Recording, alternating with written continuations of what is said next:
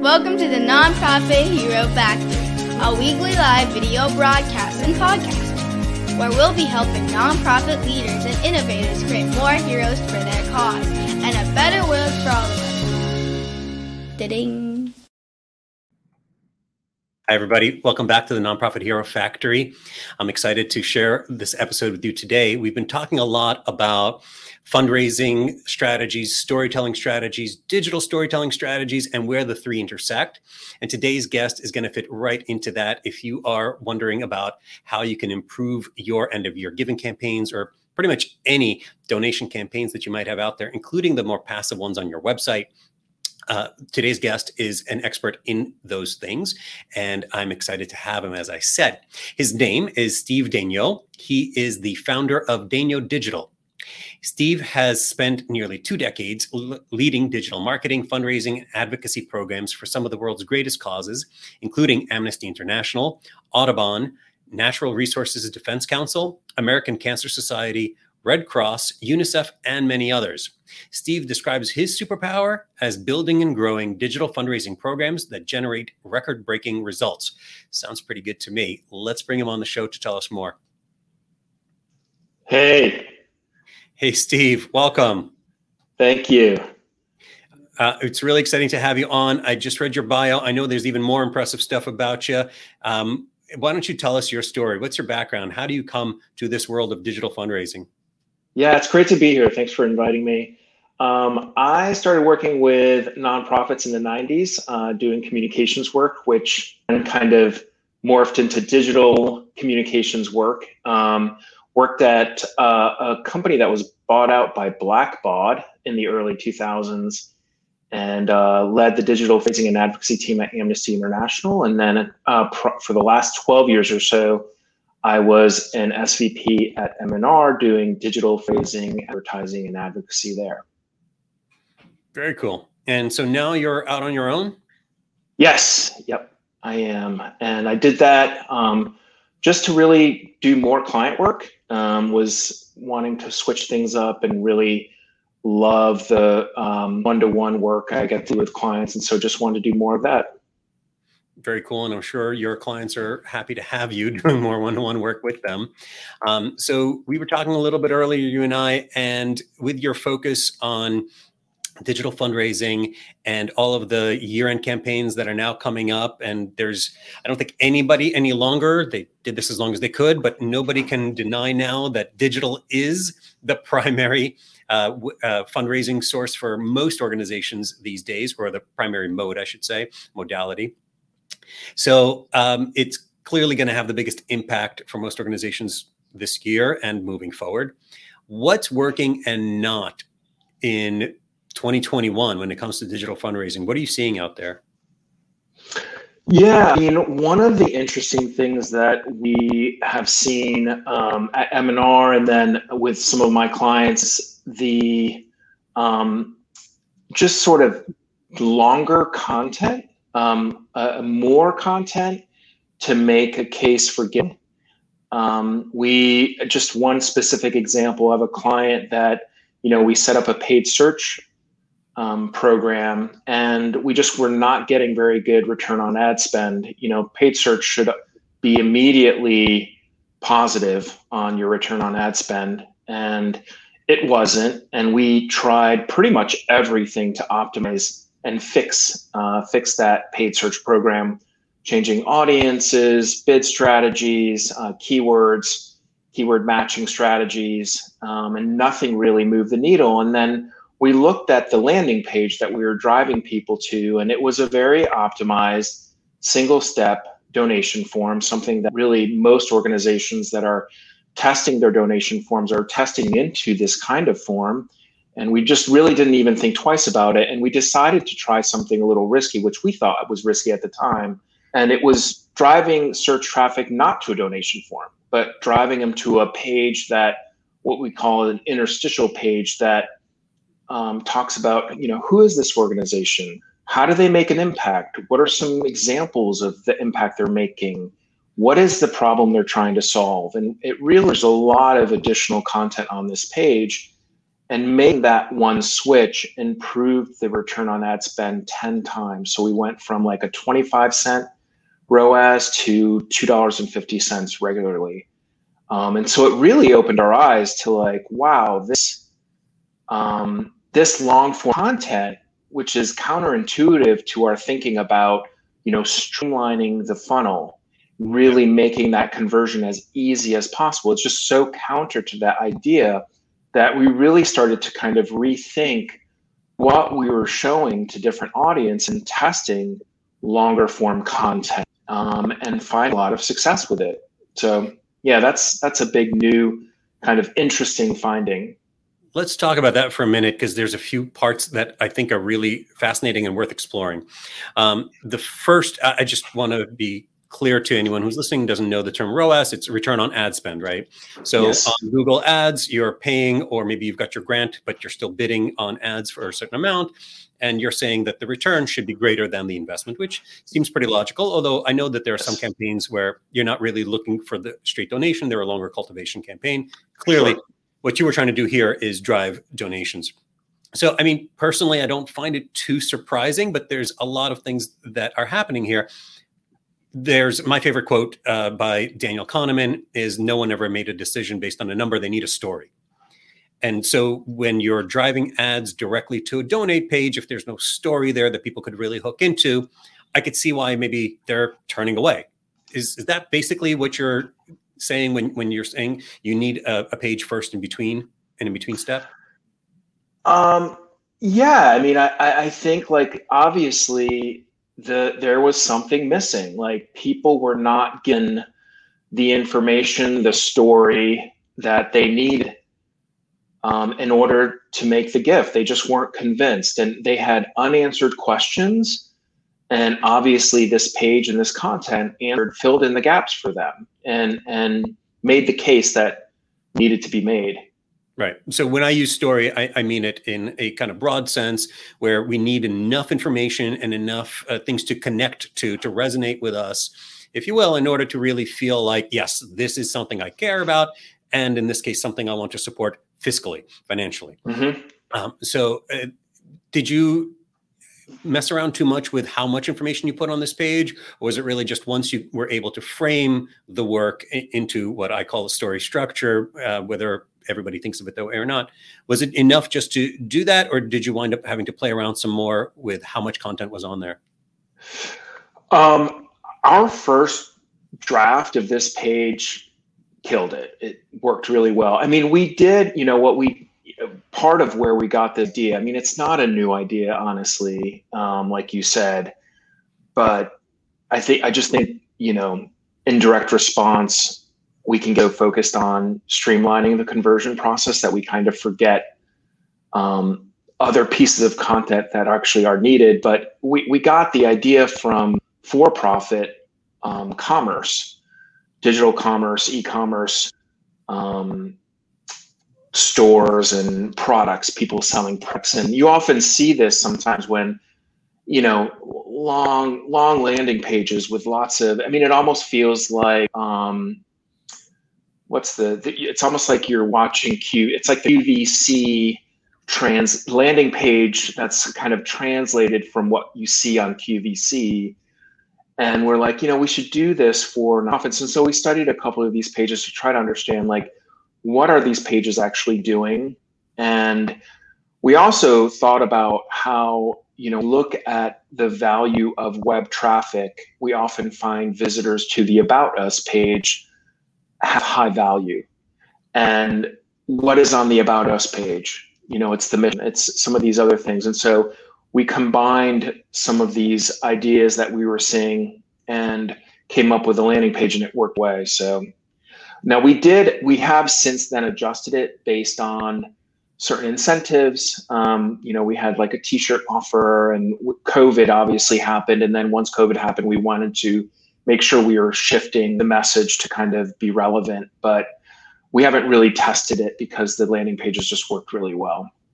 So that landing page, the QVC style that you're talking about, we usually call them sales letter copy, basically. It comes from the old days when there would actually be multi-page letters that people would send out, that marketers would send out, and it would tell these stories and bring people in and make it personal. And they worked, frankly, and not always very, let's just say, above board. They were often not used for good, but in the case of nonprofit, I'm sure your clients are using it for good. And that's really the power of that kind of long form story.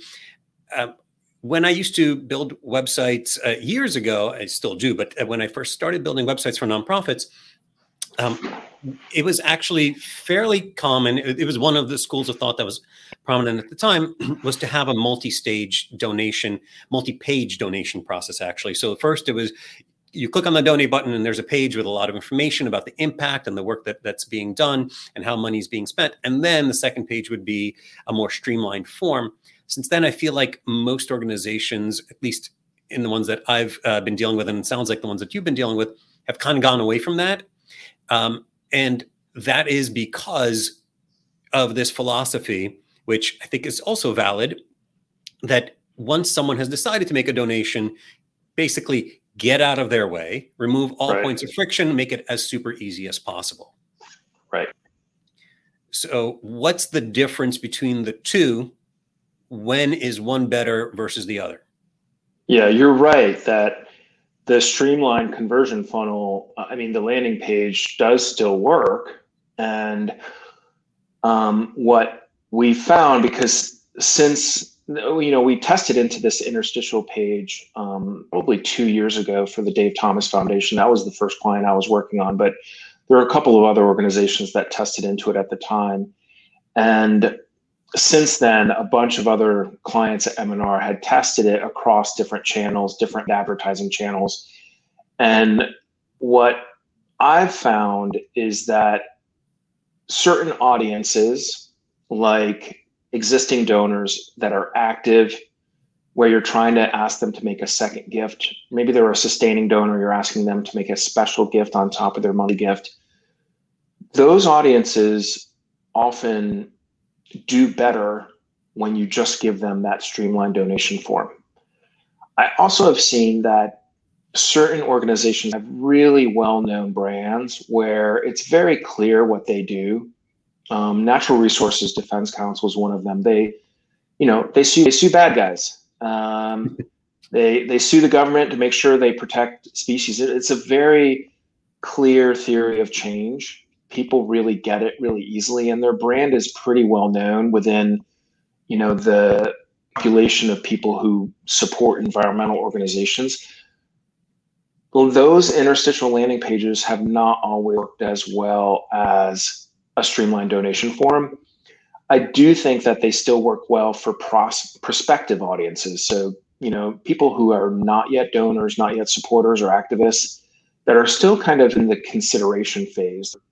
They're curious about which organization could potentially solve this problem that they're seeing out in the world. And that longer form content for that audience, I think, is we are still seeing it work better, even for the big brands. I think you touched on something absolutely critical there, which is what stage is this potential donor or potential repeat donor already in? I have this slide that I use when I'm working with organizations where it's this ladder, right? This staircase almost. And it starts from somebody who's completely unaware to somebody who's already a supporter or a champion of the work that you do. And there are several steps in between. And when I talk about avatars, which is what we call, as you well know, but in case audiences don't know, we call these potential heroes, these target marketing personas. When I talk about potential avatars, I really encourage organizations, if you can, to break them down into multiple levels of even the same person, of how aware they are of what you're already doing, so that you could streamline the experience for them and not feel like you're over explaining to them, but also not feel like you're just dropping them into something and saying, donate, right? Right. And this strength of brand thing that you're talking about is absolutely pivotal. So it could be strength of brand in your particular community. So people who already know you and have a great association with your brand, which is the story they tell themselves about your organization when they think of it, right? They're one type of person versus someone who has never heard of you. And most organizations don't have the fortuitous platform that some of the more established names like you just said, or Red Cross after an emergency response, so those are some like impulse urgent situations where people know, okay, I'm going to turn to this organization, right? But for most organizations, that's not the case.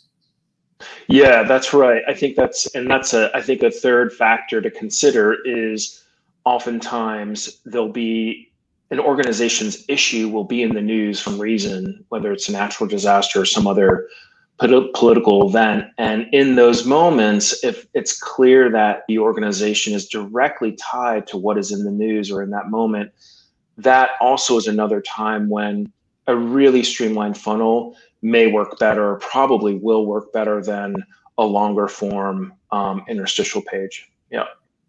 The other time that I'm thinking of, a couple of weeks ago, we had Kathleen Murphy-Toms, the director of digital strategy at Giving Tuesday. Oh, cool. And yeah, she's awesome. And she is very keen on that optimized mobile, specifically optimized donation page specifically. And I think, in her case, in the case of Giving Tuesday and campaigns like that, there's a common misconception that she's on a crusade, if you will, to overcome, which is, Giving Tuesday is when people are going to just discover us and magically donate, versus Giving Tuesday is a time to activate our current supporters and get them to start their donations for the end of the year. So in those cases, and if you're trying to do both, you might have 2 landing pages. Do you ever advise to organizations to have more than one sort of donation funnel on their websites? I think this gets at the heart of decision making for digital fundraising in organizations, which is how complex do you go? And really depends on how large the program is, how large the audience is, how much of a payoff you're going to get from adding that complexity. I do think that at a very basic level, treating existing supporters differently than prospective supporters who don't really know you is a very basic first step that almost any organization of any size can make. And so, yes, I do think that it makes sense to think about those 2 audiences differently. And in fact, try or test, these different donation funds based on the audience type. Yeah. And so there's another thing that you had mentioned to me previously, which kind of falls in line with the same kind of question of how much do they already know about us before we ask them to donate. And you were talking to me about cultivation and campaigns that do that some more. Can you tell me a little bit about that and what you were running? Yeah, I mean, this sort of related to the interstitial page, which is, how much information do you need to give people? And I think a question that a lot of nonprofits have is, what is the value to fundraising of cultivation content? It's not only and sometimes people think it's the thank you messages. Like, aside from the thank you messages, thinking about content like it doesn't have a call to action. It's primarily meant to inform the reader of what the organization is doing, or even what's happening in the outside world that the organization is working to solve. And so an interesting example, this is again from Natural Resources Defense Council, but we've had a couple of other clients in our test these, which is testing content through paid advertising and through email that really just shows the impact that the organization is having, or speaks in more sort of lengthy formats about something that's happening right now that the organization is working on. For example, when NRDC is working on clean water in Flint, Michigan, what's the latest on lead in water in Flint? And there's all kinds of stories about people being impacted by lead in water there, the history of that work there. And it's not really making it forgiving. So we tested every week for 12 weeks we tested sending an additional message that was just cultivation related and a complimentary ad that kind of spoke to used that same content. We were mostly pointing people to a blog post, but really putting a lot of the content in the message. So they didn't need to click to read the full content or to get a lot of it. And what happened over 12 weeks of giving everybody weekly additional cultivation content to the behavior of the people who saw that content. And we found it varied. Now, it really varied by audience, but one of NRDC's largest segments are people who take online action but then don't give. Lots of people point and click, send a letter to Congress, please protect the Endangered Species Act, and then that's all they do. They never give again. And those people who receive additional cultivation content, we saw over a 100% increase in revenue from that audience. And it didn't come from the cultivation messages. It came in other events, when they were then asked in an appeal at a later time, or they just found NRDC on their own or paid, converted through a paid ad in another area. But yeah, it was really, really impressive just to see how additional content that's really cultivation focused supports fundraising. I love everything about that, about what you just said, and the fact that you guys were able to study it and quantify it in at least some cases. The first part of that is, a donation doesn't need to be your primary call to action in so many circumstances. Most organizations that I come across, they just ask, donate at every chance they get. And sure, if you don't ask, nobody will give. That's fully true. Right. But if you keep asking, then people just think all you want is my money. Whereas what you're saying is, first, give them value, give them value, give them value, give them value. 12 weeks of that in your case. And then in some way or other, when it's time, ask them for something back. And that goes back to the philosophy that I espouse all the time, which is, nobody donates as a thank you so much as an IOU. It's not a tip for the work that you're doing. It's gratitude for the work that you're doing. It's a feeling of indebtedness. And so the more you can make them feel indebted by showing them all the value, by making them aware of things and giving them tools or whatever it might be, including knowledge, the more likely they're going to want to pay you back for that, right? Mm-hmm. And then I'm sorry, you wanted to say something. Go ahead. Yeah, no, I mean, I think that's a good way of seeing this, where, they're getting something to value. I think another part of it is that, in a way, like, organization's mission is to get people to care. And how do you get people to care? You get people to care by a fundraising message. You get them to care in other ways. There are stories, there are statistics, there are things that happen that they may not see or know about. And it's your job as an organization to kind of lift up that content that really inspires people and moves people. And I think you can move people without asking them to give. You can move people in a lot of other ways with other content.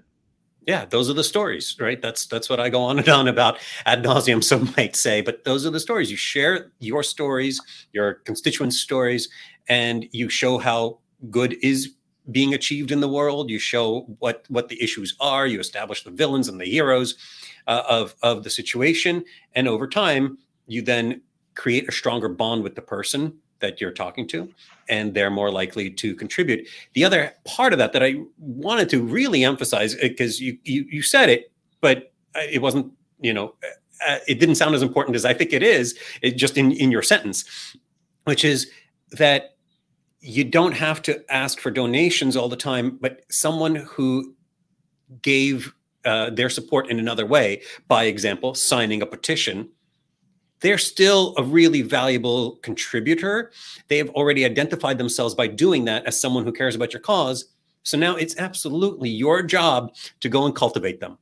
You go and you thank them, and then you share these stories. You drip out that cultivation campaign, however it works.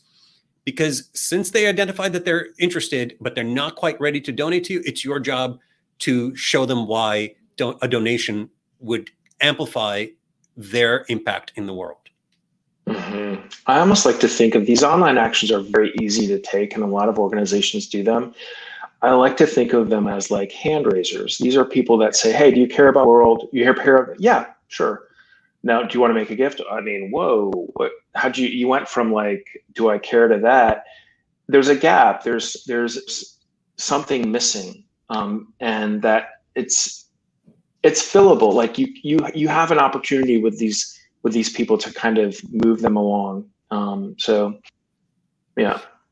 Yeah, a lot of people use the dating analogy in the modern day. I equate it to, hey, I just swiped right and you're asking me to marry you. Right. I'm interested. There's something about you I like. So I love the raise your hand analogy. I use it all the time. I'm raising my hand and saying I'm interested in this. That doesn't mean I'm ready to give you my life. Yeah, exactly. Yeah. So figuring out the intermediate steps, and maybe there are no calls to action. I always say it's hard for me when someone says no calls to action. I always say there should be some call to action, but it doesn't need to be give. It doesn't need to be anything like that. It could be just, hey, dig deeper into this issue, or check this out for more information, or watch this video. That's a call to action. Yeah. Right? You got to layer those in. Yeah. That 12-week content, the call to action was just learn more, read more, watch this video. That was it. Perfect. And I'm glad we teased that information out for people. There's one more question that I wanted to ask, and I want to be considerate of time here, which was, in both of these cases, you talked about you were running ads to these types of campaigns. What do you say in a Google ad, for example, when you're trying to get someone directly to a donation page or to a donation funnel of any sort? What kind of headlines are you using there to get that traffic in the first place? Well, the ads that we used for the cultivation test were only on Facebook, and we used Facebook because that's where we were able to match the email. We matched our email file in order to run ads targeting people that were already on our file, receiving the messages in email at all. But to your question on what do you say on paid search ads, these are, I think it depends, but I always think, you want to try to get your brand search campaigns to work well. And those are, terms that are directly related to your organization's name. And they should be very basic, so for let's just stick with NRDC, donate to Natural Resources Defense Council, and then associated terms that are related to just their mission, which is protect the environment, solve, climate change, save endangered species from extinction. They're very basic, terms and phrases they're not really complicated. But brand search, I think, is the first kind of campaign I would try to make work in paid search before expanding into some of the other types of. I'm a fundraiser. That's where I approach this. So yeah, does that answer it? Yeah, it does. And I think it answers it really well, because I have seen a lot of organizations want to run paid search campaigns to donate. And it is often a folly, I think, because they don't have the brand recognition. They don't have the context. The audience, I should say, doesn't have the context by which to recognize, yes, oh, I am interested in this, I will go donate. So spending a lot of money, whether it's Google grant or actual money out of your own budget on these types of ads, is often not fruitful. It was. I like that you also mentioned that there are mission-related terms that people might be interested in, like preservation of some sort or other, or things that your organization is working on. You could be getting people in on that. But again, and please tell me if you disagree with me, I think if you're brand recognition is not that strong, then maybe you're better off driving people to content about that cause. And they might trust your organization to deliver that as a nonprofit, not as someone trying to sell them something. Yes. And then nurture them again. Yeah, brand search, it's based on, it only works if there's demand for people searching for your organization. So if no one really knows who you are and is not searching for you, then paid search based on your brand is not going to work. And in that case, the best thing to do is to try to use your Google grant or whatever to improve your awareness. And you can do that by bidding on terms that are related to your organization and driving them, like you said, to your website, to content that helps drive kind of awareness and traffic to your organizations. You need to build an audience of people who know who you are and what you do. Yeah, content that provides value and probably answers a question, right? Exactly, yeah. Because every Google search is actually a question, whether it has a question mark on it or not. You're wondering something. Yes, that's right. Answer the question well, I'll like you, I'll trust you, I'll thank you. Yes. Awesome. Steve, what are some tools and resources that organizations might want to look into on any of these topics? What do you recommend they go check out?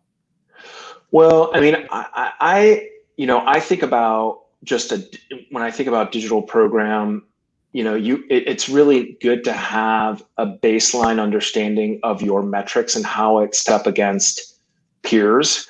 And M&R's benchmark report is great because if you participate, M&R will create a custom benchmark analysis just for you based on your data that no one else will see, that you'll have delivered to you. It's sort of a thank you that they do in exchange for you submitting your data to be part of the benchmarks.